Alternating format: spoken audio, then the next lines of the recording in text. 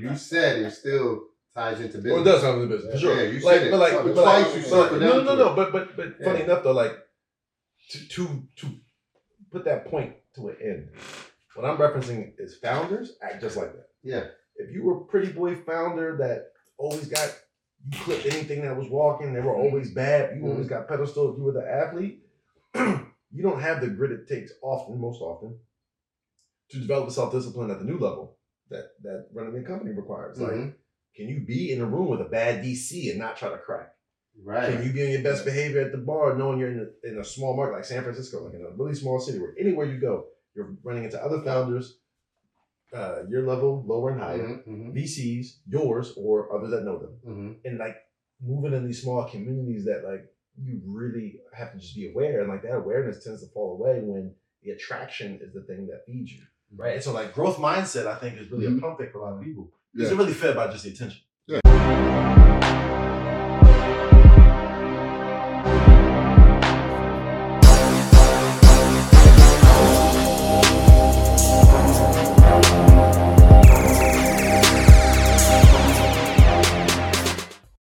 Brother. Welcome back to It Starts Now. Hey. Hey. We started the other one. We started already, so we're here. We here, yeah. We here. Yeah. So it's like part 2 to the part 2 to the part 3 to the part 4 because there's so much we're gonna cover. What's part 3 gonna be? We figure it out. Okay. You know, okay. Just the fact that you here. I know our conversation. Tough schedule. Is always stimulating, so I know we'll figure something out. Okay. But I do want to touch in before we even start, right? Sure. So I want to get some kind of backstory because the first one we just started. Right? Yep. We gave you the congratulations for raising $100 million and for getting married at the Boom. same time, you know. And then we talked about the founders and things like that. Shout out to Forbes for getting you on there. That was huge. So, but let's get the origin to Rizza and the company that you started. And, okay. So that way we can tie in why it makes you an authority in this space. Yeah. I think. Well, look. I think first and foremost, happy to be back. Let's just keep that clear. Of course. Third time's the charm, right? Yes, theme of my wedding. I think first and foremost, I consider myself not an expert or even authority, more of an aficionado. I think aficionados are people. I think aficionados are people that effectively can speak to something with authority, maybe not at an expert level from a credentialed standpoint, but I think paper credentials don't also equate purely to the experience. That's more academic. And so if someone's failed 5-6 times to raise capital or just hit their head against the wall and finally got it right, their story is worth more to you from a learning perspective to hear about their L's and their W, right? The one W at the end is nowhere close to important as the process to get there. And so I think aficionados really should be celebrated because their knowledge base in the market is not valued, but in all actuality they are, right? And so like I think for me, knowing that my experience and my time in startups has been super productive to get to where I am, I also know it's not going to get me where I'm going. Right? It got me here. Here's a good plateau. The next level requires more. And as I constantly am seeking for more knowledge and insight and guidance, I also look at aficionados. I don't go to people who are, Harvard MBAs by title and extensive resumes around where they worked and who they worked for. I like talking to operators who have been there, done that, got a t-shirt, failed or were successful, but been there, done that. Those storylines help me avoid way more pitfalls than someone telling me how to do it that's never done it before. So just to give the folks validation as to where I'm coming from as I speak, it's only to Stanley's point based on what I've done. So what I've done is I'm a 3-time founder. I don't have any exits yet. I'm sure some are to come. I am also a lifelong entrepreneur. So at 35, I can all but guarantee at the status I'm at and the space I'm in today, I know I will be building enterprise businesses in perpetuity. It's what I love to do. Like if there were to be clearly a definition of my passion, it is to create enterprise businesses that provide not just value to consumers, but give them agency and power back that they used to have. So company number one was a business model that was supposed to expedite small balance loans. So if you wanted to buy a 3-family house in Queens and Hollis, that house purchase price was $2 million. The bank would take the same amount of time to give you a $2 million loan as a 20. And for the small investor, that really killed deals, and time kills deals. So the first company, YourToClose.com, was supposed to expedite that. The second one became Resi, which is expediting the leasing process, making it possible to rent an apartment in 5 minutes or less, all from your phone for free. The entire thesis there is to democratize housing, make housing fast, easy, and free. So basically, there's no middleman. There's zero. There's no middleman. There's no broker. There's no property manager. There's no fees. There's no hard credit check. All the arduous, paper-driven processes, all the friction that used to exist, and obviously the bias is no longer there because it's all technology. And so, you really just draw a line in the sand to build access. And I also am a founder of an advisory firm called Stratum Growth, which is entirely predicated on supporting early stage and first-time founders becoming holistically better leaders at the individual level. So instead of being a consultant that does paid work for certain assignments, what's more important at an early stage or for first-time founders is for me to help you think better about your processes or your approach or your troubleshooting. I think the thing that kills most early stage founders that I've learned, not just through 3 companies, but through almost 10 years in entrepreneurship and 10 years as being a founder. This is year 9 coming up in 2023, so year 10 is 2024. But in almost a decade, I've just found that the mentality is everything. At the earliest stage, it's all mental. Like if there's one crisp narrative I can give the listeners at the beginning of this conversation is to recognize it's not the decisions you make, it's how you think about them. It's not the path you take, it's the why behind it. Right. And the reaction, right? I think everything is... How you react to the emotion behind it. It's highly predicated on you. So if you have unhealed, unpacked trauma, it's going to be exposed as a founder. If you have not gone to therapy, your way of handling things probably will not be conducive to success, and that's going to be exposed as a founder. All the things you've kept in the closet, all the bones, all the secrets, they all get exposed when you run your own business because you become a team of one at the beginning. You have to then build continuity and team around you after that. You have to create buy-in and a culture. And if you've never done that successfully for someone else or for yourself individually, you won't be able to do that for a company at scale. And so I think the market no longer sells the hype it used to around being an early stage founder or first-time founder. I think the market is also, which I love, pushed more people to be portfolio professionals, have multiple full-time jobs, not just a side hustle, but have multiple income streams. Super important. Because it leads up to you being a founder that is full of grit and creative. And we always bring him up because he's our good friend and he's the reason why I know Stanley. But Alameen from Pavement is a phenomenal example. You take this kid from Queens who never was given anything so he can figure out a way to go get it. That permeates into his business. 2 years ago, he was selling soap from a distribution hub in Long Island City. Overseas, he was pretty much flipping Dove products. Like he was flipping American products over in other countries. Shout out to whatever countries he was selling in. But now within 2 years, I literally was on the phone with him this morning on my way into the city, and we were doing the math, and he was like, "I made $21,000 this week."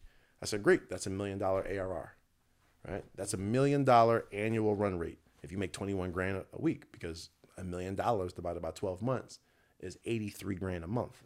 21K a week is 84 grand a month. So as soon as you hit $21,000 a week and whatever you're doing on an annual basis as an investor, you're going to look at as $1 million company in terms of annual run rate. So I say all that to say the background I have is really supported me from the position of not just giving guidance, but giving like actionable steps for the internal development. Everyone and everything talks to you about the external software tools to be more efficient and productive, ways to recruit better to get top talent, but no one ever tells you how to invest in yourself. And that's really what Stratum Growth is. And I think investing in yourself is probably the number one thing. It's critical. Yeah, because even with you are the company. You are the company and you are the product, right? Yeah, you're the product. Yep. Before you can actually turn a client or turn a customer into your product, you have to know yourself and what it is that you're trying to sell. So I think and the validation comes from after you create something, Yeah. and it becomes, even if it's like semi-successful Yeah. in the early stages, the validation comes from that you actually saw that through. Yeah. And Oh, you yeah. The develop grit. yourself along the way. The grit. Yeah, so there's a grit. And I remember you said one time, like, sometimes you in the trenches, and you Can't in the leave that trenches for mentality. so long, Can't leave the at mentality. some time you have to Lose the mentality. you have to level up, and you have to get yourself out of there. But People how do are you free. level up? By developing yourself as a leader. And let me as be a honest with you, founder. that internal self work is the hardest Oh, it's part. man, doing this. it's insane. Yeah. Yeah. To be successful requires your company to run well. For your company to run well, it must be ran and led by someone who's well. To be well, to be whole, to be healed, that self-work is what most of us have spent our lives running from. Right. Often, a lot of people start companies to even go further in hiding from that. And by the time you get going and it starts to work, it all spills out on the table. So, yeah, the cost of leveling up is actually more expensive than most people think, because it's not just a sacrifice of time and cutting off friends and getting a routine and change lifestyle and build discipline. It actually is about going inward and dealing with existing issues that are untouched, unhealed, that stem from childhood, that showcase as adults all the time. And that work is long. It's a process. It's definitely a continuous process. It's a continuous process. That has a cost to it. You have to physically go pay for therapy and tools to help. You read books. And it also is one in which you are definitely by yourself on that path. Oh yeah, Right? Like 100%. I think the best Instagram video about healing and all that spiritual stuff that I follow and post all the time was, you're really healed when you can go home for the holidays, no matter what anyone says to you from your family, you're unmoved. Yeah. And we all know that it's the family that actually could dig deepest, because those are the ones that know you since close friends and family. Close friends and family. Yeah. And as a founder, I think, the company's success will eventually become the family, and things will start to permeate through your success to expose you, just like family tries to, right? Naturally. Because family is not adapt to change. Yeah. I like not that. adapt to Yeah, change. they're not adapt to change. But and sometimes it could be intentionally, and sometimes it's unintentional. I think it's subconscious. Right? Most people Subconsciously. subconscious, And then it's also the fact that, and I read this somewhere, that a lot of times it's because they see the growth in you and they're afraid that they might be get left behind. Fear is so right? not discussed at depth. It's crazy. Yeah. So, and I think that, and for me, from my personal experience, Sure. that happened recently. I was with a family member, right? I haven't seen in years, but they always were some sort of sarcasm or undertone, some negative connotation or something, right? Jay-Z's uncle saying, "You'll never sell a million records." Right. It's my favorite story. Oh, absolutely. And this was the first time I didn't have no reaction. Like literally. Normally I would have some kind of reaction of like, literally no reaction. Why do you think that was? In fact, I counter by saying something positive about me to that counter. Yeah. What I really love about myself is being negative towards him, right? Yeah. So it's like love. Love. Leverage right? love. It's Talked like, about this at the beginning. We and leverage love. Love is love. Yeah. And so when you realize that you have the ability and you have the opportunity as well to change the dynamics of the conversation, you fight it with right? love. Yeah. When you see them going this way, you shift it by showing more love, and then they have nothing else to My say. man Alex Santana, actually, and shout out to him because he's somebody that kind of fits the mold I described earlier, right? Harvard Business School, Rutgers undergrad, shout out to Jersey, a Jersey native, Rutgers undergrad, Harvard Business School, and then worked at Google and institutional tech. But I swear he would always say love is love, and I don't think until this stage of my life, post marriage, I really understood what love is love. And I think my takeaway from Santana, shout out to Alex, is love is the thing that is strongest in any scenario, agnostic to what it is, right? You could have a term sheet pulled from you, an investor could pull out, someone could try to take your company, your number one salesperson quits, everything's crumbling, the market sucks, right? The pandemic comes.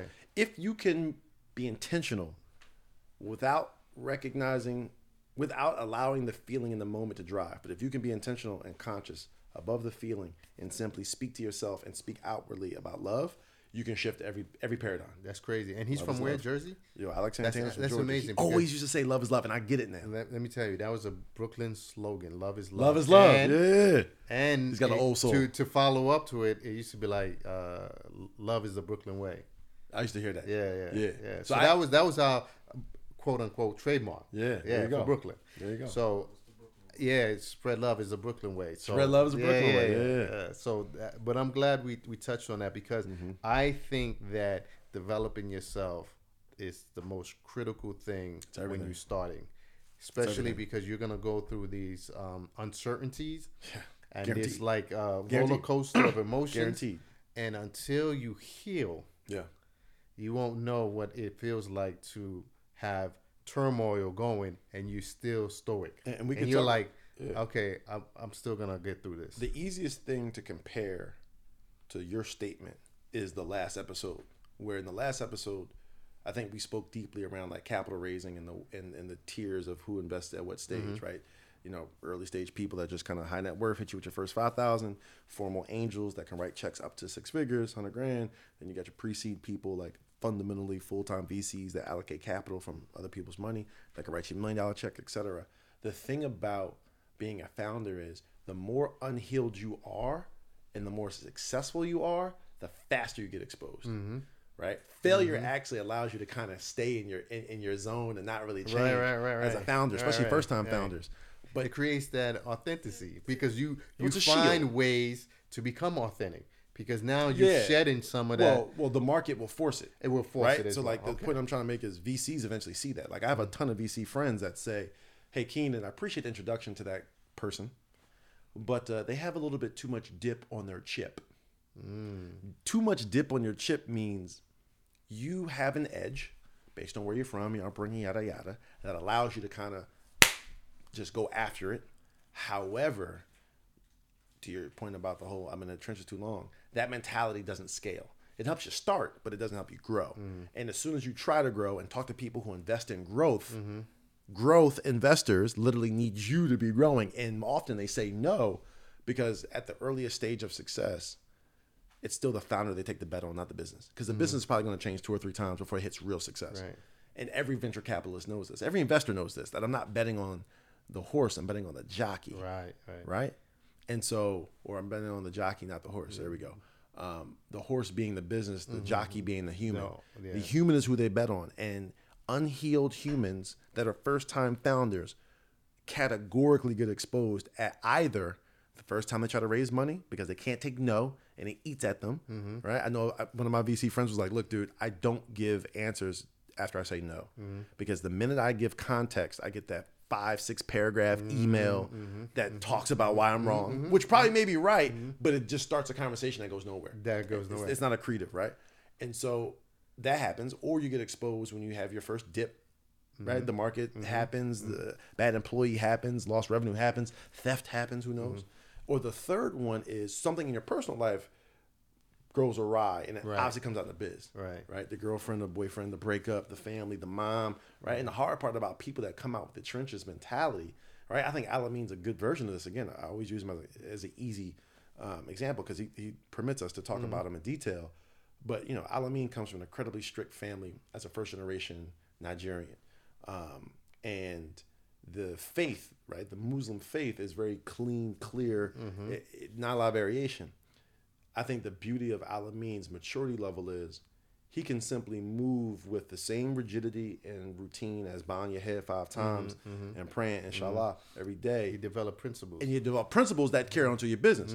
So I've seen... And discipline. And discipline. So I've seen Alamin carry the same principles and discipline from childhood and life into his company. It speaks a lot to his success. How does a kid go from flipping Dove soap bottles overseas to having $1 million annual run rate in 2 years? Literally less than 2 years, right?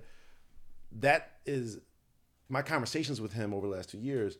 I've seen the way he's seen something happen, makes the assessment, decides, cool, I can double down on that and just keep going. He doesn't fight back the thing that requires change. He doesn't fight back the thing. He remove all the he just removes it, right? Because also in his faith, right, Allah first, first and only, right? Like like you can't serve multiple masters, right?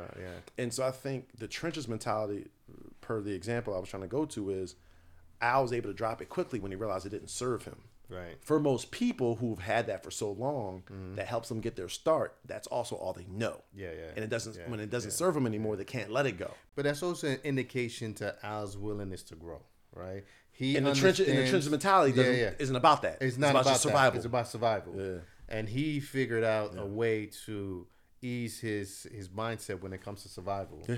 And then find an opportunity to find some kind of growth in between. Yeah. But to circle back to what you said earlier, the reason why I was smiling so much, shout out to Dominique, attorney.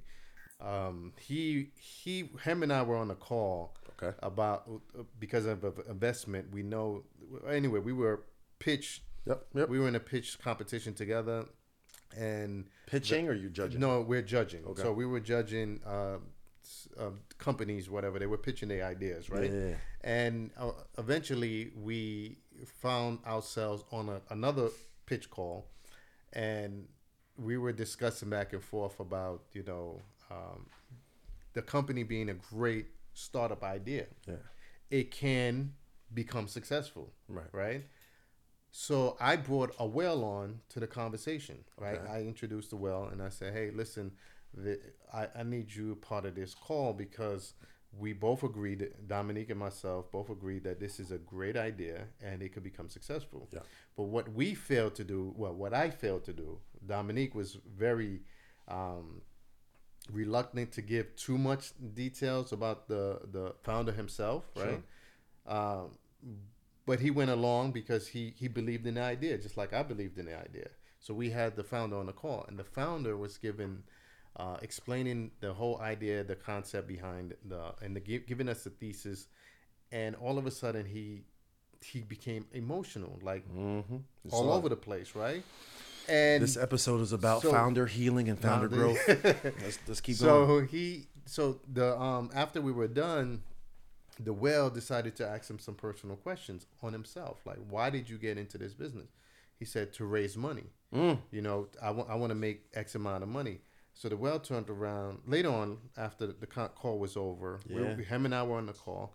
First, Dominique and I were on the call, right, discussing what happened. And Dominique's like, you know what, this is a great idea, but I think that he's the wrong person to lead this company. Yep, you better the jockey, not the horse. Yeah, so he's not there.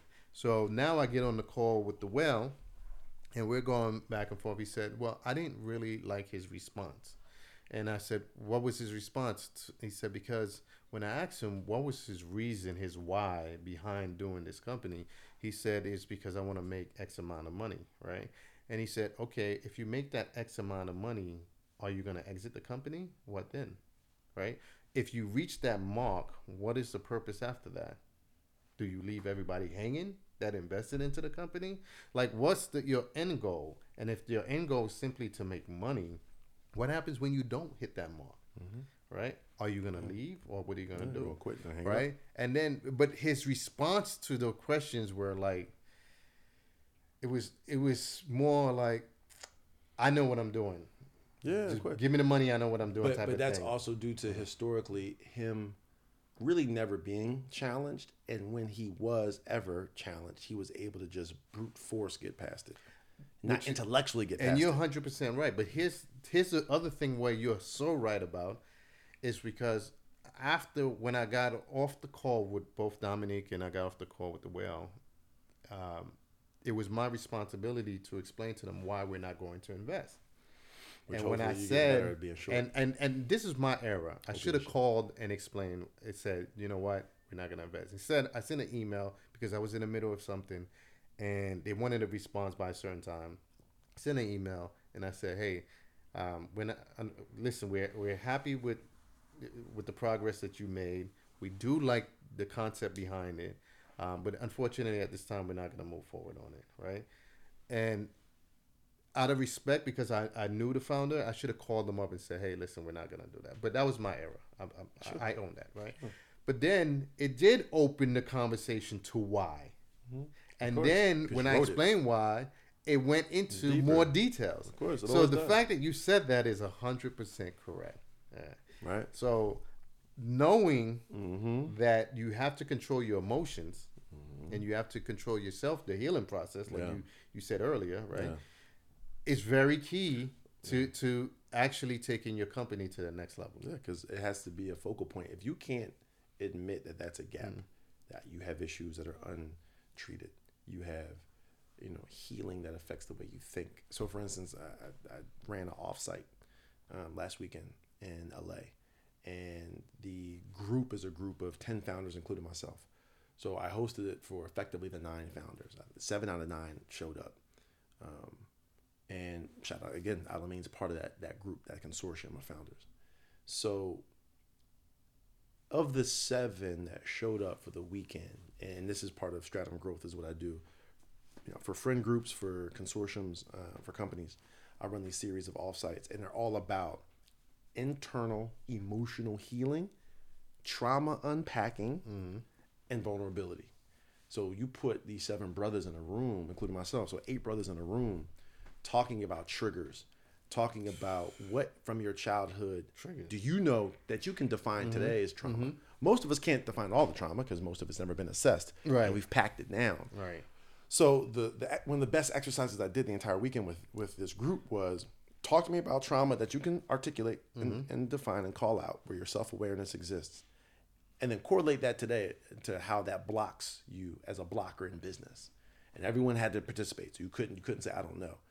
And everyone can speak to at least one piece of pain in their past that they know pops out at different times and spaces relative to how it's triggered and how it show ups in their business. The most beautiful thing about that, though, was when you saw certain brothers go first and certain brothers listen, it helped the ones that listen, who had a little bit less self-awareness around that topic of trauma, dig a little deeper. By the time I got to like the last guy, he was very honest around like, hey, this is the first time I've ever had this kind of conversation. Then he also says, this is also the first time I've ever really tried to connect previous pain to current issues at work. Right. So I said, great. The best point you just made is you admit that you've accepted living in this duality. There's 2 worlds where like you're like the interpersonal real human and then like the founder. The hardest part about early stage and first time founders is they actually think that duality is a superpower or how it's supposed to go. They actually don't understand the true power of authenticity because most times as an early stage or first time founder, it's the first time you ever really had to be authentic. If you've been historically a corporate employee your whole career and you're like, all right, late 20s, early 30s, I'm just shooting my shot. You got almost a decade of the robotic nature of assimilation. So when you go independent after assimilating for a decade, that takes work to unpack and unprogram, deprogram the mind and reprogram it into something new. And most people try to just make that jump because they're like, I got the skill set, I got the expertise. And the beautiful thing about skill sets and expertise is I can take 3 to 6 months and study just books about whatever area you're in. And arguably with enough deep work and study, I can be more surgical than you in that field, agnostic to how many years of experience you have. Because fundamentally knowledge trumps experience, because experience is about, at the most toned down, dumbed down way, experience is about the consistent, repeated processes to do a thing. Right. If you've consistently had processes that you've perfected to do a thing, to do something new or even the same thing, probably is a lift. Right. Because you're going to approach it the same way. You're going to react to it the same way. And you're going to expect things to roll the same way. As soon as you get a kink of change, you fucking fall apart. And for most early stage founders, to your point, like your man on the phone, he fell apart and got emotional because at the end of the day, he doesn't put himself naturally in spaces where he's challenged or questioned. He doesn't put himself naturally in spaces where he takes critique or has ever learned how to take critique well, or has ever really just said, this critique is nothing but feedback, not about me, but the thing. And so I'm just going to separate myself from the thing and really analyze the thing as well. Most people take critiques as self-deprecation, right? And they personalize it because all they've ever known is I am represented by whatever I have. Not the internal, the external. So as soon as I have a company, I've poured my all into it. This is representative of me. It's my identity. They associate themselves with that identity. As soon as you start chopping in that identity, they're crushed. And I think a skill set of healing, especially for early stage founders, is learn that your authentic full self is not represented by the company. First and foremost, high likelihood it's going to fail. And if you're really sticking with it, high likelihood the next 2 or 3 will fail. However, you sticking with it will get you your shot at the success. The success is nothing more than a habitual pattern of iteration. Right. Right. Iteration is hard when you don't change internally. How you gonna change on a business? You still react to a no the same way you did as when you were 12, 13, 14. You still react to disrespect the same way you do when you were a kid. You still react to someone playing you or lying to you the same way. Like, you've never matured emotionally. How the hell are you going to mature in a business that has to vary? Well, it has to vary. It has to adapt. It has to be shaped and molded with regularity, right? There's always a smoothing process of the lumps. And there's various lumps that pop up. But if you're in your late 20s, 30s, all in, put your savings in, there's a lot of ways you break down. And this is the chip on the dip, right? VCs can see these chinks in your armor when, like, certain things you just had these awkwardly high sensitivities to, where socially a really mature person wouldn't. Right. Socially, a successful founder wouldn't. Now, most people aren't going to get it right the first time because they're a first-time founder or they're early stage. But the things that most early-stage investors look for are the things that they know will be repeatedly used to eventual success, like being non-emotional about critiques, being very self-aware, being able to take a room full of no's, a bunch of criticism, and all of it mostly be wrong. But instead of telling them why they're wrong, you look at yourself and say, damn, why didn't I explain it better? How could I have explained it better? Right? That's a huge shift from when you're always playing defense to playing offense. Yeah, but now you're assessing yourself. Well, that's a whole game. That's a whole process in itself. And that's what prevents you from assessing yourself accurately or consistently. A lack of self-love. If you do not have self-love, love is literally the answer. True. Yeah, can I interject for a second? Please. Yeah. So take this beat piece. Love is the answer. This is why it's so important. So I was talking to a friend of mine, Shane, and we were talking about. I was saying how certain circles have this circulation where the money circulates, right? Yes, as it should. Yep. And that's when you know you have a successful circle. Of course. Where, you know, this person is bringing you bring you opportunity, money, whatever it is, right? And then that funnels to the next person, and then it circles back to you, right? If your clique is rich, your clique is rugged, so if one falls, we'll all be each other's crushes. So now we're having this discussion, and then he said, you know, the problem is, the reason why we don't have circulation is within our community is because no one trusts each other, because somebody's always thinking, you know, a person is trying to rob them, trying to snake them, trying to do this. And I turned around and said, how about it could be from your perception, because you've been shady. Yeah. So you're viewing somebody else as being shady. Or you've been in the trenches, and that's all you've seen. And that's the mindset, right? But it's also, maybe you need to resolve whether it's abandonment or whatever it is. Oh, yeah. Real for issues. you to think different. To look at things different, at people differently. But you know what? You can't even solve that until you love yourself. And that's what I was going to. Because once you start to accept that maybe the issue is me, maybe I have lack of love, right? That's giving off this vibe to the next person, similar to, you know, Jay-Z's uncle saying, projecting his hate, projecting his self-hate, his self-doubt, his losses. He's projecting that out. That's why sometimes we can't fault the next person, or we can't look at the, you know, not to say that they, I don't want to say we should discredit people, because sometimes you have to evaluate a person honestly, right? So sometimes where they are today, so honestly, they might be scumbags, right? And you have to assess it based off honesty, but it doesn't mean that they can't change, right? It doesn't mean that they can't evolve. But at the same time, what lens are we looking at from? Well, are we looking at from the lack of self-love lens? There you go. Then of course you're going to see everybody that way. What does discernment have? Like, what do you need to have discernment?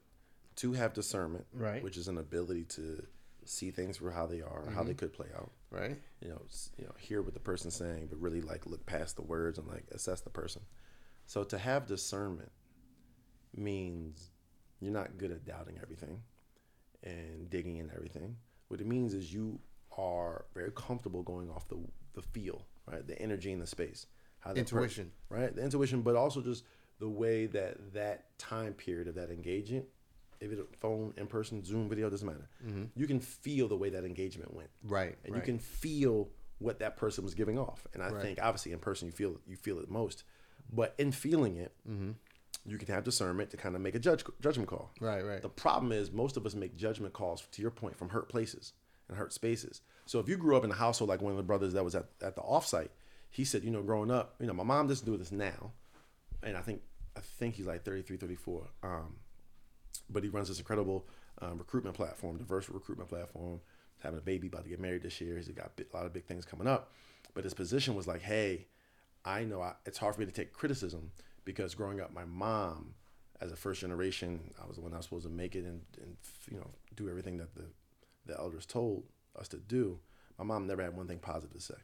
My mom did nothing but critique and like speak negatively to me. He was like his whole childhood. He couldn't remember from his childhood one time when mom was uber positive on some I love you tip, right? No award was really Gardner with a bunch of hugs and it was kind of just expectation, right? No accomplishment was like, he never came home to the balloons or the surprise party, right? It was just like habitual. Let me just raise you so you could be successful to give back to me, right? He said his mom isn't like that now, but I'm sure she had to go through her own healing journey. And he admitted that even though his mom's no longer like that, he recognizes his mom was like that because of her childhood trauma.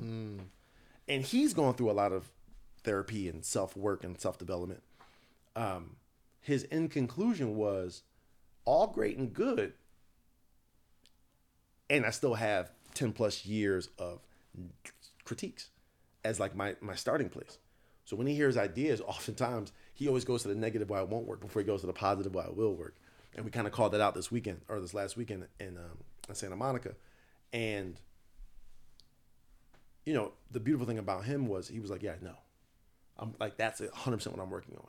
Now, granted, he's already a revenue producing business. He's already profitable. He's not raising money. So it was beautiful to know that like it didn't take a VC telling him you have too much dip on your chip. He was able to say like, look, I run a business that makes over $1 million a year and it's a small team and we're trying to scale this and I really want to scale this and I don't need to raise money because it's profitable. But I know if I don't raise money, I am taking myself away from the handicap most early stage founders handicap themselves with, which is I'm not going to do a lot of self-development because I have a lot of cash. I can buy an HR person. I can buy a top talent. Right? I could get a nice office. I could create culture. Even though I'm not a cultural person, I can hack. The thing about, my buddy in question was his honest response was like, look, I'm not going to have the things that allow me to cover this up. I'm just going to do the work. And he went first. And when he went first and he was able to connect the dots of my mom never told me positive things to as an adult running a multi-million-dollar business, I don't take critiques well. Everyone in the room was just touched. It was like, oh shit, let me really take it. Like then cats really started to be like, let me see what's going on in my background that's actually a blocker. And the board was full. Yeah. But he's also he's showing compassion to himself. 100%. Yeah. Right. To do the work starts with I am well, all is well. Yeah. It's not negative self-talk. No. It's loving the inner child. Right. It's saying to the little yous that you could define, right? You know that 12-year-old you, you know that 10-year-old you know that you that got that really bad ass whipping that was way more abusive than like a beating. You know that you that got hurt by the first girl that you kissed. You know you that got played by the homie that stole your PlayStation games. You know what's crazy with that? Is all those yous. When you start doing the work and you start to reflect back and you've seen all this, right? I remember seeing all this, right? While doing the work. And I remember saying to myself, like, man, you were hurt. Big hurt. Like, you were hurt. Broken hurt. Yeah, and I actually felt sad for me. As you should. Yeah, I was like, now you can be compassionate. You become compassionate. There you go. So you can name the little yous. Yeah, you speak to them. You name all the little yous, but you see through the phases of all the times, not only that you've been hurt by other people, but how many times you hurt yourself. Oh yeah. Well, that's the name of the game, right? Yeah, like if you look at slavery, the reason why people of certain ilk still don't trust people that look like them is because hundreds of years ago, all you need to do was make the 3 consecutive generations believe the same thought. After 3 generations, it'll self-perpetuate. Yeah. 100% self-perpetuate, negative or positive. No, I all agree. It takes is 3 generations, right? Facts. I mean, and that's even biblical. Yeah. That's in multiple books, right? Literally, the grandfather, the father, and the son. If those 3 can be consistent in the thing, that thing can run for hundreds of years. Also, the youngest of that 3rd generation can also break it. So it's real funny that last weekend in Santa Monica, we said this as a crew at the offsite. We were like, okay, cool. If we consciously are going to break the generational curses the societal norms, the unhealed trauma, all the blockers, and we're going to do it together as a crew. Let's define what success looks like. And just to wrap up this ultimate point about this offsite, one of the guys, I'll never forget this. This is going to touch me the rest of my life.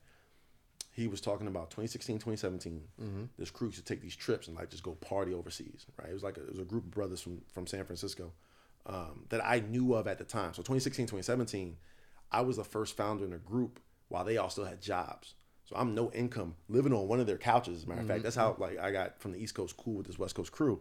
And long story short, in that time period of 2016, 2017, they're sharing these crazy Snapchats and these crazy like text message group chats. And the FOMO was building in me. I remember like dating some girl in Jersey and trying to like get her on the camera just to show the homies like, yeah, me too. Like, right? Like it's crazy, bro. Like it was addictive, right? Toxic. This same crew is that crew, right? So I'm on their couches. I'm, couch diving, broke as shit, starting my first company, living on like, somebody I'm dating at the time. She buy me the ticket off her points, and this other joint I'm messing with at the time had the hotel points, and that's how I got the room. And so that's literally how I'm traveling the country off of like chicks and homies, like homie hookups. And primarily my time after Y Combinator, when we were in Silicon Valley, staying in Silicon Valley post Y Combinator is when I stayed like with this crew, multiple homies in this crew on their couches and shit. And so I was privy as a founder to my own challenges back in those days and the lifestyle they were living. And they were doing it to an extreme. The story that I'm giving you from the offsite is one of the brothers from that crew was like, yo, I remember on the 2016 Barcelona trip, it was me, he named all the homies. Most of them are sitting at the table. And he's like, we're at the W on a Sunday. And if you know Barcelona, if you kick it, Sunday rooftop at the W, that's where all Barcelona comes out, right? Yeah. Super high-end, hoity-toity. Everybody's dressed to the nines. And he's giving me a story of like, yo, the first time I ever cried with pride, that was the question I put on the table. When's the first time y'all ever really were like proud of the crew? He says, Sunday, 2017, Barcelona W Rooftop Hotel. We were all there. He named all of them. And like at that point in time, just like Meek Mills used to say, like everybody in them pictures from 2012 ain't with me now.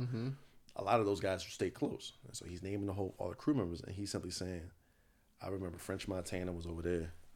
So-and-so was over there. And our table was the livest table at the W. To the point where like he said French had to come over. Like, yo, who are y'all? What's going on? And like dude that made the comment was like, I went to the French table, smoked the hookah a little bit, took a shot, was like, I'm going back to my table. My shit way more popping than yours. And he said for a moment, as the sun sets, he's watching his closest 9-10 homies just crush it. Everybody got 2-3 joints, all of them are 10s plus. He said he started crying. He was like, it was tears of joy. Like I just started crying. Like I'm standing there, my homies are winning. I'm in a different country. No one's taking an L. This is the definition of W, right? 2017 mentality, right? His late 20s. He's soaked in the moment. And he was like, and that was the first time I ever heard a man say, I cried tears of joy at something like that. For other guys. Yeah. Very rare. Never heard a brother say that. Yeah. He said, I cried on the rooftop of the W in Barcelona. We know we hold each other down, but not to that point where you shed a tear. I'll never forget that comment. And he was like, to see the homies win.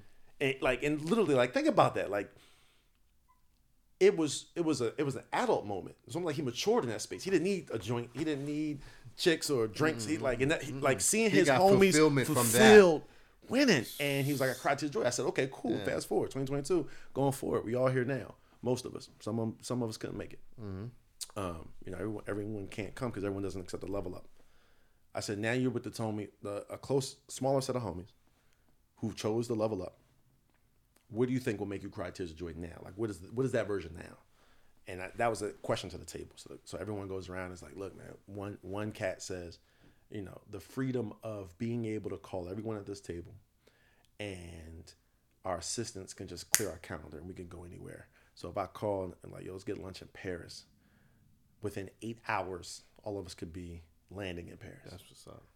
And I took that as like, yo, that's powerful. You want your people to just be like to have that much wealth where you own your time entirely and you can clear your schedule. The other homie said, I want us to go, all pull up again just like we do now at, the best restaurant, have the back room to ourselves, have a phenomenal time, and we fight over the bill, right? Like that's something different. That's powerful. I mean, like those type of restaurants, those back rooms, like those bills are somewhere between $3,000 to $13,000. You know what I mean? Right? A couple of homies went to Salt Bay in Miami, and their set, the bill was like 22. And you know, I have friends that have those kind of bills, and like to hear him say like, I want us to fight for it. Like everyone throwing the same card down. Everyone trying to hit the waitress like, oh, let's take this card and pay it off. Everyone just trying to hit somebody with a stack. Like he was like, to me, because from his childhood, like it was always a nerve-wracking thing to go out because it was a fight to pay the bill. Right. Or a parent was always trying to deduct shit. Yeah. A third homie was like, listen, to me, it's a continuation of what so-and-so said about being able to like go to Paris. He said the beautiful thing is we all have our own planes, right? And that's a different kind of wealth when you have your own plane, right? Let's just be candid, right? Like those today, even in the secondary market, they go between $20,000 to $50,000, $20 to $50 million, right? Yeah, I'm okay with we all in one plane. Sure, or like, but to his point, everyone is in the same city, right? Yeah. So like to his point, it's like no matter where That's you true. are, We you can all just jump on your jet and go. Get a jet and go, right? No, and so, I like that concept. And so his position was, I mean, look, to put Wi-Fi in a PJ is 150 bands, right? Just to put Wi-Fi in a PJ, it costs $25,000 to $50,000 a month just to keep Wi-Fi. You can't turn it off once you install it in the PJ, right? That's on top of gas and everything else. And so to me, that was touching because it was like, even if you finance a plane, still take a couple mil deposit. That still has to be like discretionary. So if a couple mil deposit on a PJ is discretionary, that means you're really winning over here. So I saw what he saw. What he really was saying was we have that level of wealth, not just about the status of a plane. It's the access the plane gives. And you know, another cat was like, look, man, it's family for me. I want us to have a box at the Laker game where all 10 of us are there with our wives and kids. And like, we just shooting shit up everything at this time. And like, it's our box. It's not a corporate box. We don't work for JP Morgan Chase or, you know, any of the banks or any of the firms that own boxes. He was like, just the homies have a box. And I said, personally, my continuation is on yours, whereby because we're kind of all having kids, you know, a fifth birthday just in a ridiculous house on an island where we have all the houses in that area. And everybody's got their pod, right? 2 families to a house be having like 5 to 10 bedrooms. So 2 or 3 families to a house, but like we pretty much just take down a whole block in a foreign country on an island somewhere. And like, that's how we celebrate our kid's birthday, where we literally just buy a small town out for a weekend. And like everybody, I mean, on some super safe shit, like, you know, 4 houses in the cul-de-sac, and we don't need to track the kids because as long as they can swim, they can be on the beach and running around. And we just have that kind of, you know, relationship. And so what they picked up from that was, well, that means the wives are connected like we're connected. That means the kids are building like we're building. And I said, yeah, the undercard to that birthday celebration for me, my tears is when our kids do deals together. Ooh. That's what, right? And so like, I kind of ended it like that. Like the day I could see my son or daughter do a deal with your son or daughter and kind of like come back to us like, all right, here's the structure of the deal, pop, you know, this is what I'm doing. You know, Uncle Les said, or Uncle Keenan said, or Uncle CJ, Uncle Mike. Or even just being part of that network to be able to. And that's how it works. Yeah. Right? Like, I can't wait for the day Alameen has a family where his kids, you know, want to continue the legacy. Yeah. Right? Yeah. Right? Inshallah, you know, I know Allah provides for him. And it's funny because Alameen is somebody who, like, the kids ain't even on the top of his mind. No. Right? Like, nowhere close. Not even a wife or anything. It's right. Not even close. But but like at stage I'm at, I turn 36 next week. You know, I got a 5-year-old in a couple months. Like, I'm working on kid number 2. Like, for me, I'm like, yeah, it's going to change. It's definitely going to change, right? And I think the beauty of that is, as everyone starts to develop at their own speed, you don't have to be the exact same place. You have to just be on the exact same type of time.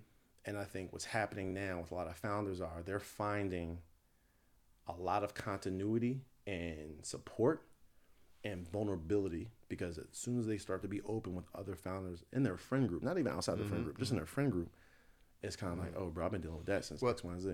The friend group's critical. Yeah, it's critical, but it's critical if everybody can relate in the founder situation. Well, if everyone talks. If everyone talks, yeah. Gotta talk. And I said that to a friend of mine. That's like, the problem is a lot of us don't communicate enough where where I may have an idea, but I may not know how to execute it. But I don't know who to talk to. But if I go to the circle and say, hey, this is what I'm thinking, and that sense of synergy starts to develop and create that idea, I'm gonna tell you. or evolve that idea. I think is great. But I do want to say one thing though, because Sure. so Al, so I was talking to Al, and this is where I think that there's a saying that said, "Go where you are celebrated," right, or "Go where you are appreciated," right. There's some added value to that, because where you can get your resources is very important, because I can call certain people and right away they'll pick up the phone to give me certain feedback and advice and things like that. And I knew that you became that person when Al said, "Hey man," I called Al. I said, "Listen, I'm thinking about something, but I don't know how to execute on this right now." And he said, "Keenan would be a perfect person." I said, "Oh, you're right. You're right. You're absolutely right. Let me call Keenan." And then I called you, and you picked up right away, gave me the feedback I needed, and then that was it. Al called me later. It's like, "Hey, I'm gonna try to get this person, that person." I said, "Oh, I already spoke to Keenan." He was like, "He called you right away? He responded right away?" And he said, "I said, yeah." He goes, "Well, he doesn't really respond that quickly." Not for most people. Not for most. And then that's when I was like, you know what? I value Keenan, because every time I call you, it's always a quick response. It's always like, "Hey, yeah, this is it." So I know when we're around people that we can get a sense of security, and a sense of being valued, right? And the value could be a simple act of service. Oh yeah. It doesn't take much, and people does. think, it doesn't really take much. Yeah. But sometimes I look at certain founders, and including myself in the beginning, because I was trying to overextend, when I realized my pool was just as valuable.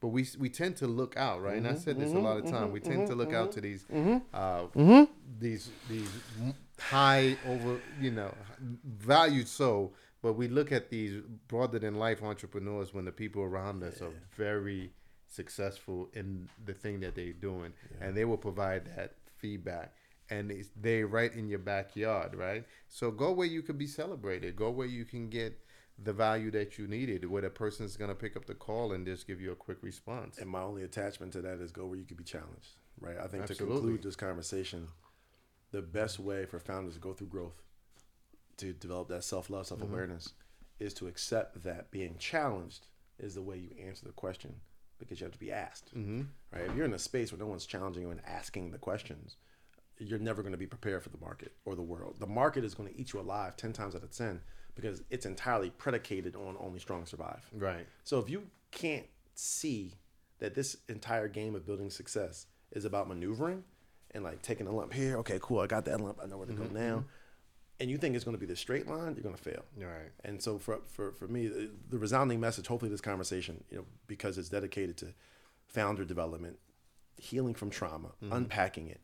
The most important thing I want to say is this has to be a lifestyle, right? This isn't just a one-off thing. So shout out to Leslie Touche, who gave me one of the best books ever, is How to Do the Work. I forgot the author's name, but I should know it because she's phenomenal. He just gave me her follow-up book. How to Do the Work is a tutorial on unpacking with self, for self, the trauma, the defining it, connecting the dots to now, recognizing true source of it, and then dealing with it in a healthy way, not anti the bad parts or anti the hurt parts or negative self-talk, but actually loving all of it, because it all serves a purpose. It's what got you here. Yeah. Right?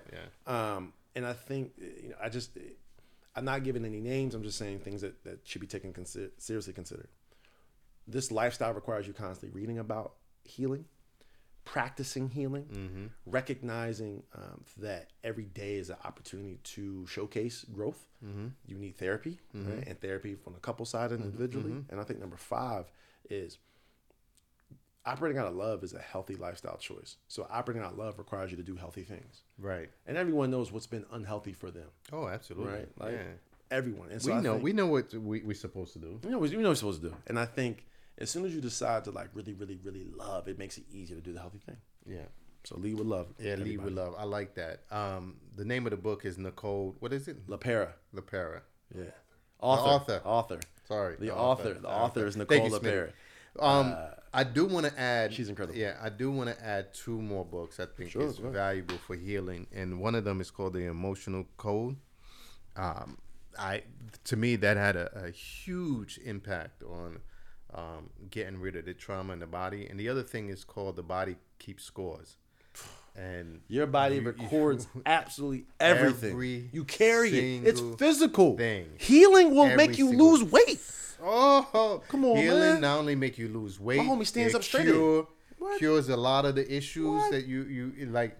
You know, if you have some like shoulder pains or high blood pressure, high blood pressure, hypertension, and it's normally from something that your body recorded from years of trauma, and it's been stored there in the DNA, and then you have to figure out a way to take it out. So the book is called The Body Keeps Score, and the other one is called The Emotion Code, and they both had a significant impact on me, where the transition between my level of understanding then is like to my level of understanding now. You have to lead with love, but in the only way to lead with love, you have to heal yourself, because you have to find what is that thing that's been trapped inside that's been setting you back. And when you start to do the work, like you said, it's like this. There's 2 things that happens. One is the early stage of doing the work. It is a lot of work, and it becomes success is a lot of work. Yeah, and then it's some terrifying moments too, because you got to face yourself. Oh, you're facing fears all day long. That's all it is. And then the other side of it is the release part. When you start to feel the release of like, I might have grown an inch after I started going through therapy for a year. I might have grown an inch. I'm pretty sure you did. Yeah, but Keenan, I guess we know what we're going to talk about for the third part. I mean it's got to be. We went to the founders, went to the founder healing, and then we got to talk about for the investors. Now we're going to do the investors part. So that's going to be part 3. I knew we were going to figure it out somehow. Yeah. So this has been great. Always, Keenan, thank you so much. And then we're going to continue. Please go to his site. rentrezi.com, RENTREZI, to get your apartment. We're in 14 cities, about to be in 20 cities. rentrezi.com. Yes, sir. And don't forget to come see us at Instagram, YouTube, all the other social media panels. We are there. What's the name? It starts now. There you go. Yeah, there you go. Is everything at It Starts Now, by the way? Twitter, Instagram, everything? Everything is at It Starts Now. Yeah, just come show us some love.